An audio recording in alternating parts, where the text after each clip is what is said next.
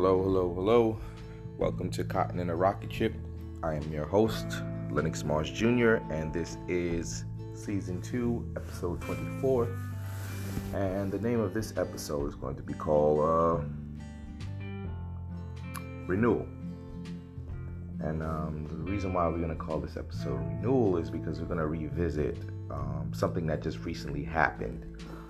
I spoke on my Dr. Cornel West, the curious case or the curse of the black academic, of the African American academic, and something recently came up, which was how the Howard University president, Dr. Cornel West, and Dr. I want to say Edward Tate. It was on YouTube. You can find it on YouTube. It's under Howard University President Cornel West discussed to dissolve the classics department. And I just thought it was very fitting that we spoke on how Dr. Cornel West is perceived in these Ivy League and these academic institutions, and how his fight is totally counterproductive to where he is in his setting. So he's in a, just to recap a little bit, it's just that he's in an Ivy League setting, which produces a lot of the presidents, the CEOs of J.P. Morgan Chase, you name it.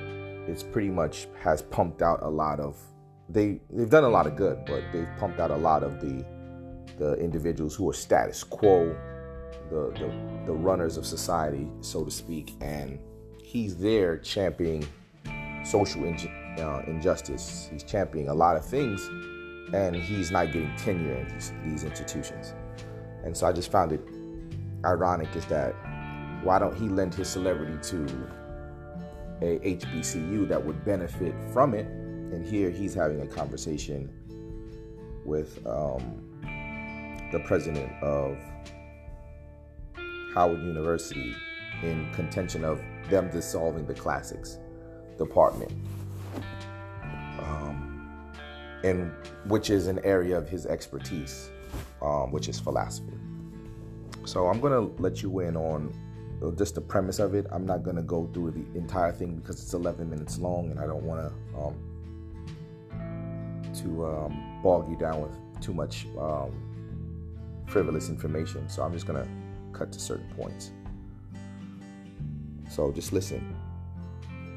And as part of, quote, prioritization efforts, it's a move that sparked a Washington Post op-ed from Cornel West and author and educator Jeremy Tate, entitled "Howard University's Removal of Classics is a Spiritual Catastrophe." They wrote, quote, "Academia's continual campaign to disregard or neglect the classics is a sign of spiritual decay and moral decline and deep intellectual narrowness running amok in American culture.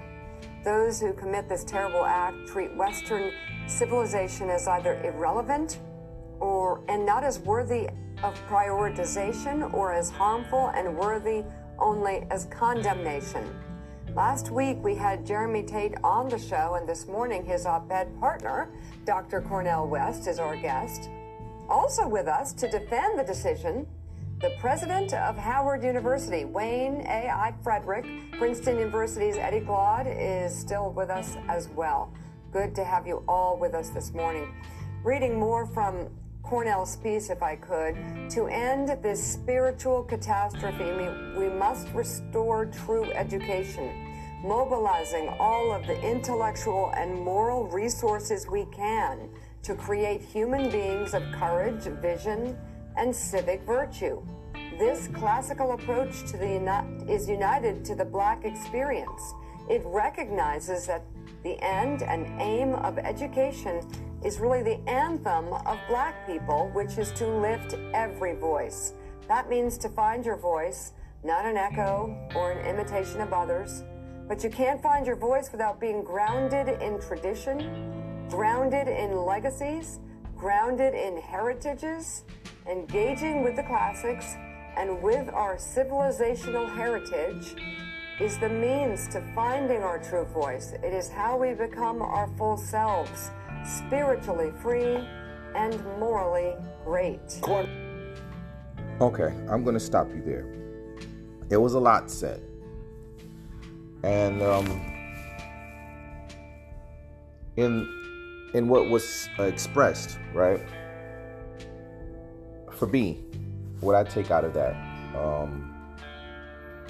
is that if someone's seeking their higher self, their truer self, and if the classics are truly the spirit of an academic institution, right, of a college or a university, and it's being removed, I go back to saying that Dr. Cornel West could have saved that department from Howard University easily.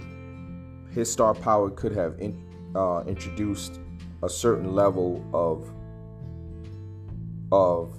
black intellect into that hallway or into those doors, where he could have revived that department.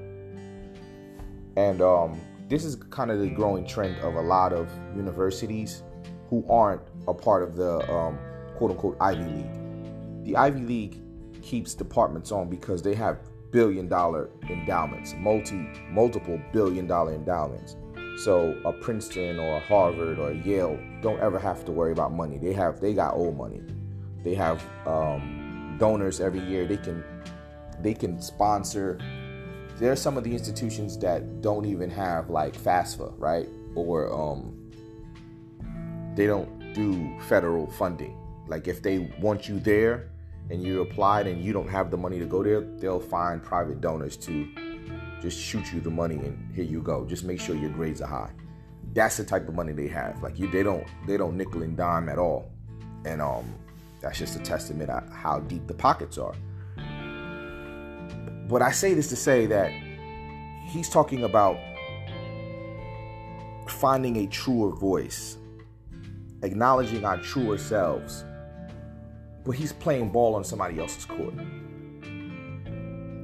And it's kind of hard to knock him because I graphed a lot of his mind and a lot of his words, and it resonates with me. So of course that came from the humanities and the classics and the philosophical thinking, because I believe that every woman and man is your thoughts are things, and they become reality, right? But at first you have to first unlock it, right? You have to first study diligently and find out who you are and your truer self. I get it, but he could have introduced a lot of black intellects. You know, a person being right there, Howard is in Washington, D.C., you could have done a lot of community good. He could have found some person of color, some black woman or black man who's interested in philosophy, who comes out of the ghettos of D.C. or the hoods in Maryland or anywhere, right? Who wanted to come to a HBCU, because HBCUs are that polarizing in the African American community, especially somewhere as Howard, right? Howard is nothing to scoff at. Howard is top of the line, and Howard is honestly, when I did the Black Elite piece, Howard is Black Elite. A lot of old generation, old Black elite people have legacies at Howard University. Legacies that stem 6, 7, 8, 9 generations back, right? Since the inception of the school, they've always been a Howard man or Howard woman attending those schools. So I don't think the translation would have been good. And there's a lot of things that don't upset me, but it puts me on notice with Dr. West. And the other thing is that I would hope that from looking at the body language, I don't believe that a private conversation was held before this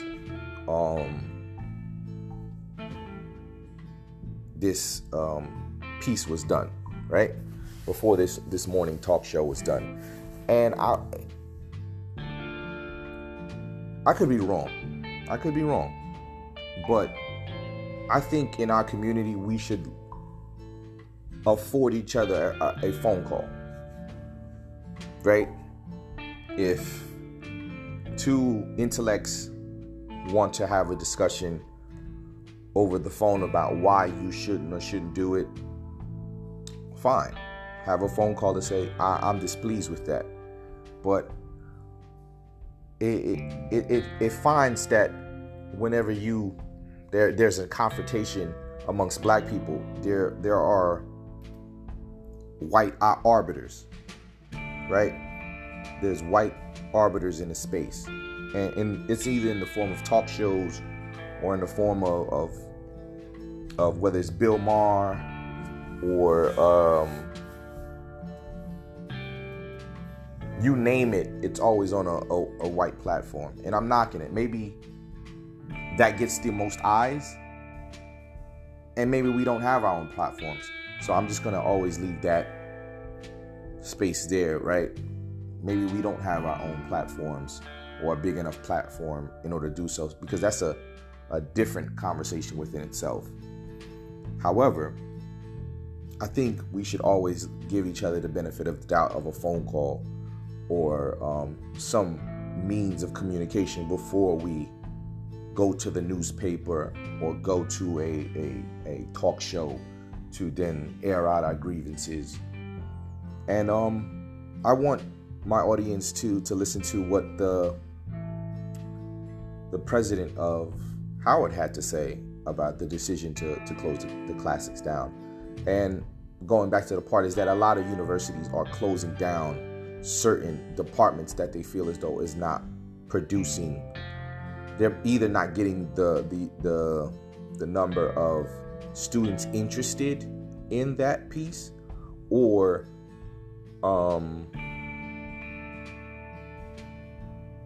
well, it's a number of things. It's either they're not getting the number of students to do that, faculty and staff maybe slim to none, or faculty and staff may be a little bit more expensive for a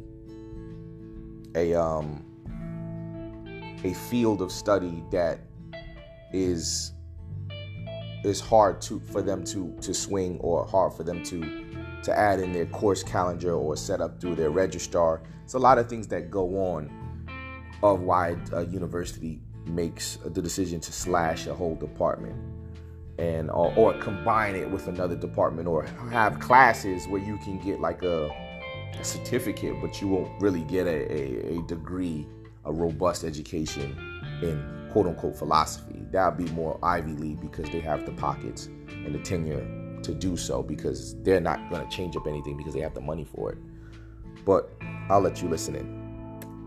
Cornel, it is always great to have you here. I'm sorry we blindsided you with Eddie Glaude, but we'll make sure that Eddie is... It's a classic. She believed in the quest for truth, beauty, goodness, and the holy. I wasn't a part of that. My predecessor was, and was to look at how we look at our academic offerings, the quality of them. This is the president of Howard University. Students involved, and looking in ways that we can contemporize these offerings. So the first thing I would say is I think the headline probably misrepresented what is happening at Howard. While we are closing the classics department, we are not stopping offering classics. We do believe that the classics are important as a foundational study, just as important as we believe African American studies is to the black student today. And then the last thing I would say is we also are focused on contemporizing the experience of the black student so that they can take the classics and apply it to today's world. You have to remember, we can teach them about Pluto and Seneca and so on, but the reality is these students have to go out in the world and live in a world where they see a George Floyd murdered, and they have to be able to transfer that skill set. And so what I think we've been doing here at Howard and doing successfully is not asking students so much about their major, but asking them more about their mission and trying to give them a contemporary education that has foundational elements, but also has progressive elements to it as well.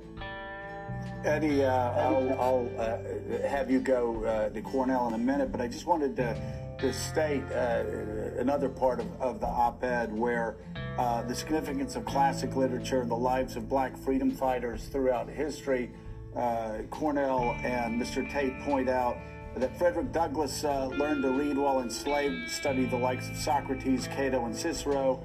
And in Martin Luther King's letter from Birmingham jail, he referenced Socrates 3 times, and Cornell brings up how the classics often have been used in civil rights movements to connect to some eternal truths that need to be reconfirmed even in these days.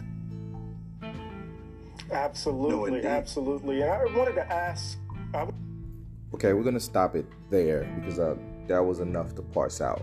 Dr. Eddie Tate who's a part of Princeton, was going to speak. Once again, you can find this on YouTube.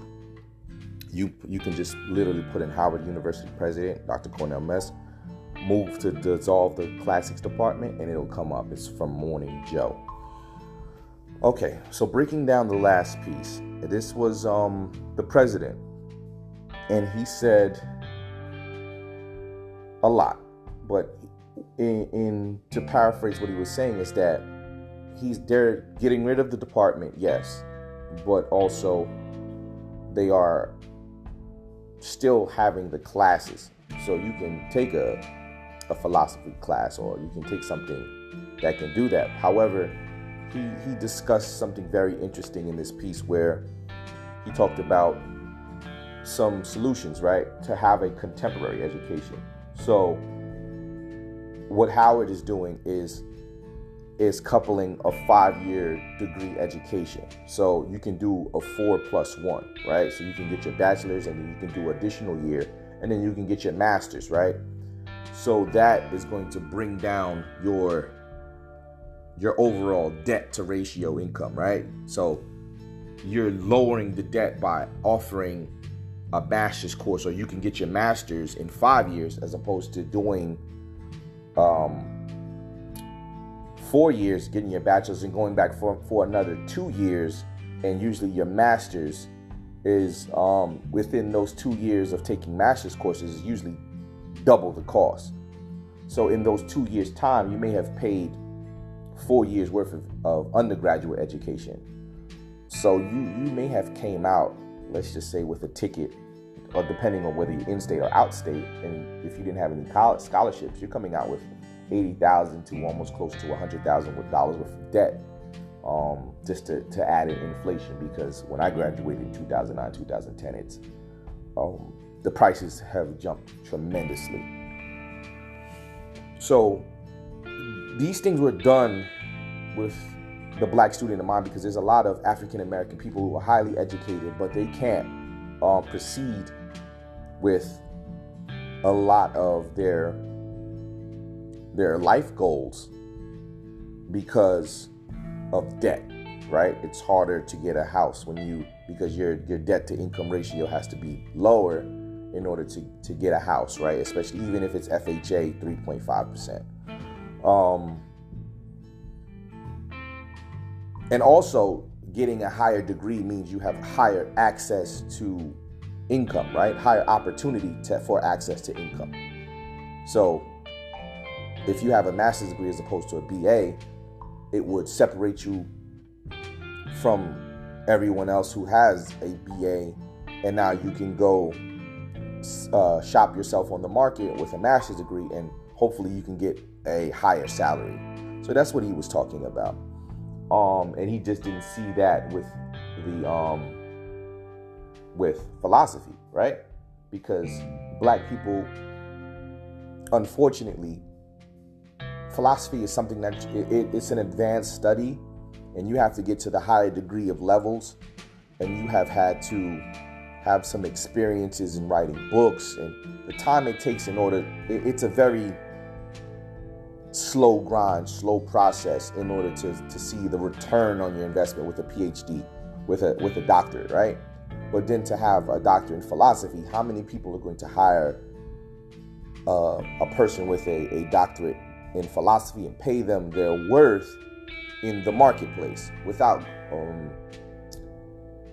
and that could be hard to identify, right? You would have to go into the marketplace with that type of degree, and where would you go? You would have to go probably bounce yourself back to a university of some sort, teach, or become a professor, that sort of thing. So you're kind of on track to becoming a professor.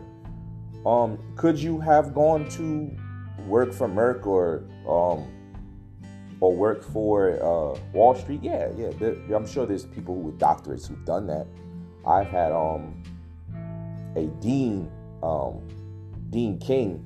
She left being a dean and ended up working for Port Authority. So, and being paid handsomely. So, it's happened. But that path is not it's a non-traditional path, right? When we go to school, we try to take a linear path, which is if I get this degree, the outcome is X, which I think we should scrub some of that too as well. But really, if I get a degree in engineering or medicine, I know that my outcome is a lot more defined as opposed to getting a degree in philosophy. So that's the other thing too.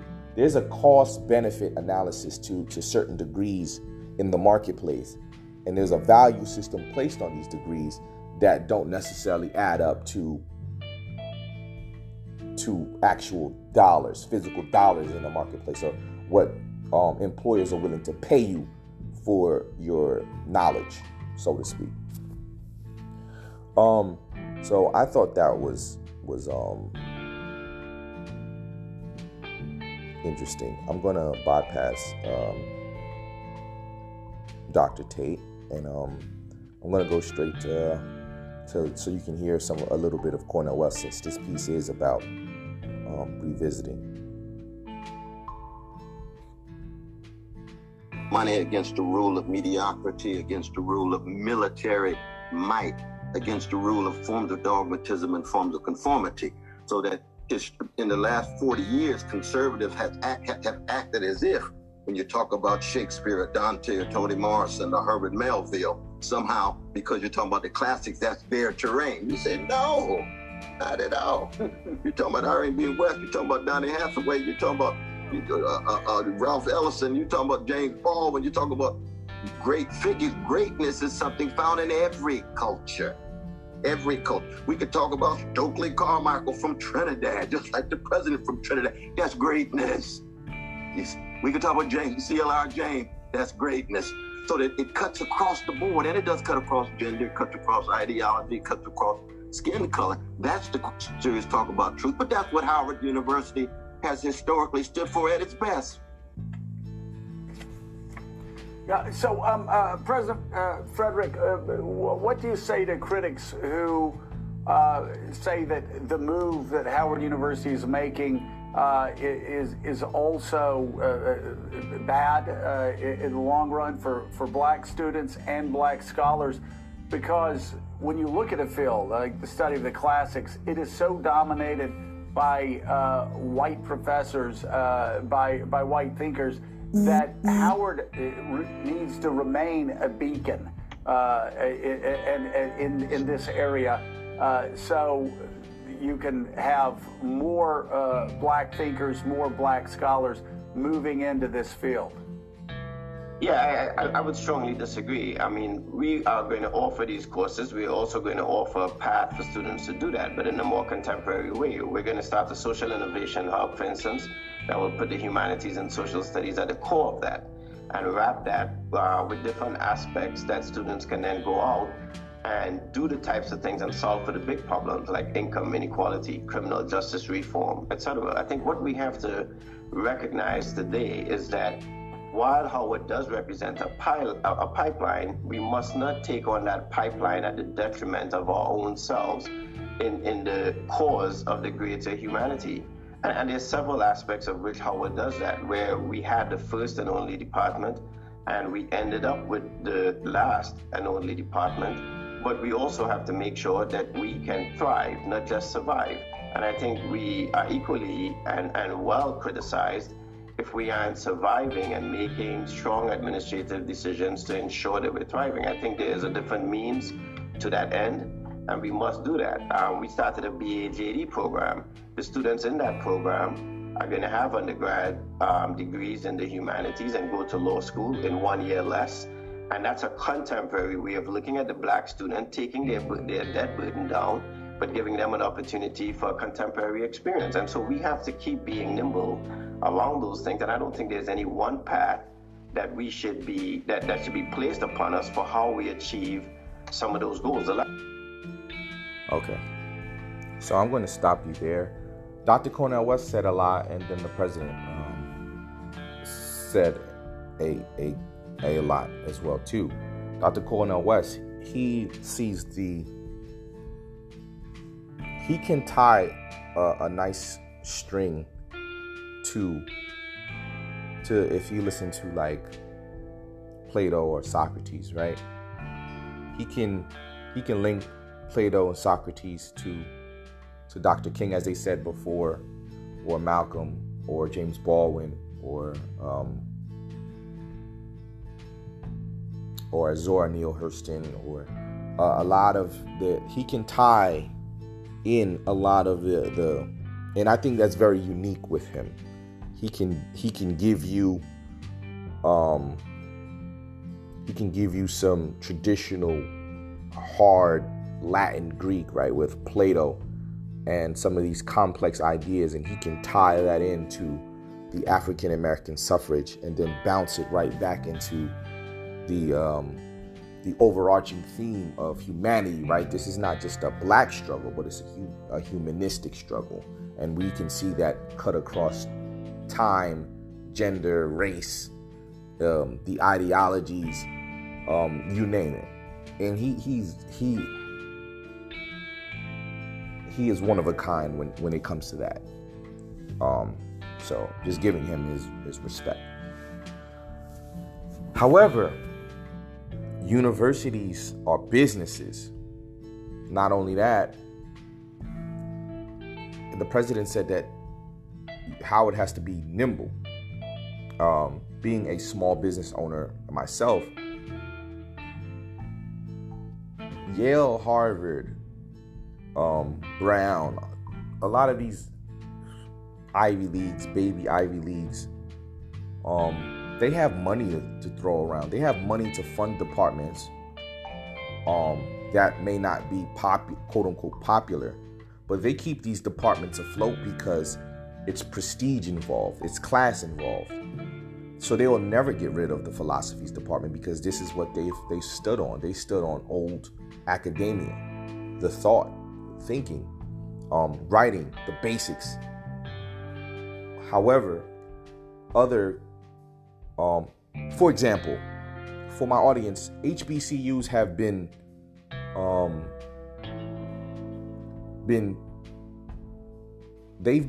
underfunded for a very long time. They don't have the notoriety as a state school, and sometimes they don't even get the amount of state dollars or state aids because that's being taken away by other schools. A lot of schools been struggling. Like, for example, there's I want to say it's I want to say is it Miles? Not Miles College. There's an HBCU in the South that unfortunately was defunct for a very long time. It was closed down, and another HBCU was keeping it afloat by using some of the dormitories, the residence halls, I should say, and taking care of the grounds or whatnot. But it was closed down for a long time because they just can't foot the bill. So that was the same thing for Cheney. That's the same thing for Lincoln, and only a small prestigious amount of HBCUs are still afloat or doing well. And even still, they're not doing quote unquote well because they're not getting the support from Black universities. Not Black universities, but they're not getting the support from Black students as they should, right? Because there's always a give and take or a question of whether my degree coming from an HBCU will be strong enough against someone that's in the Ivy League, or is that someone who comes from a large state school, right? So even still, there's a hierarchy within your level of degree, right? So keep that in mind.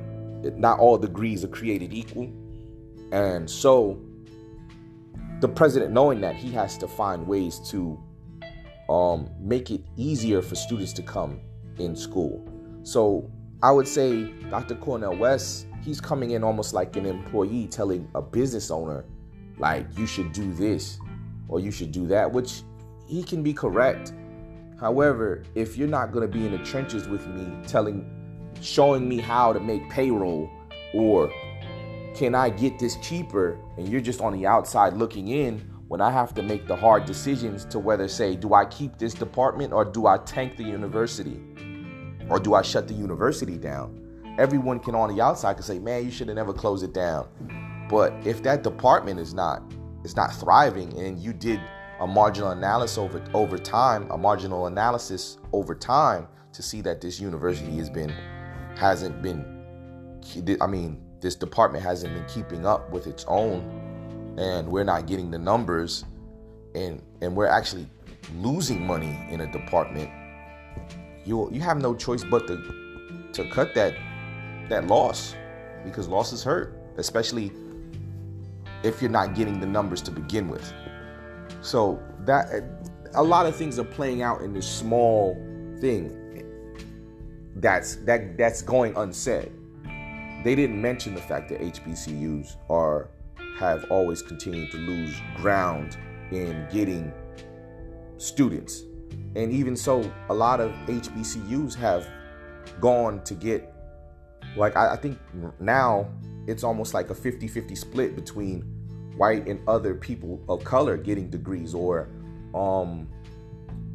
individuals who are looking for a Western degree they're going to HBCUs, or historically black colleges, and getting a Western degree. So they're having a lot of students from China or in Africa come in to get a degree, a Western degree, be acknowledged in the Western field, or coming from the West Indies, going to an HBCU, getting their degrees in America via the HBCU, either in going back home, or that is their foothold in the door to being accepted, right? Because we understand that if you don't have a degree from like Oxford, or there's few places outside of America where their degree is recognized in America. So a lot of individuals are coming to HBCUs, one, because they're a lot cheaper, they're a lot accessible, they still have some notoriety, and with that, which is unfortunate, which black, and I will say this, a black person with an HBCU degree is not standing out as a person, as an outsider or a quote unquote foreigner coming into America with an HBCU degree, because that would be something, or a white person with a historically black college degree. That is almost looked at as a badge of honor, and they can use that to their advantage, right? So you need to understand that. But there's a lot that's playing a part to that. This is Cotton and a Rocket Ship. That's my family. And peace.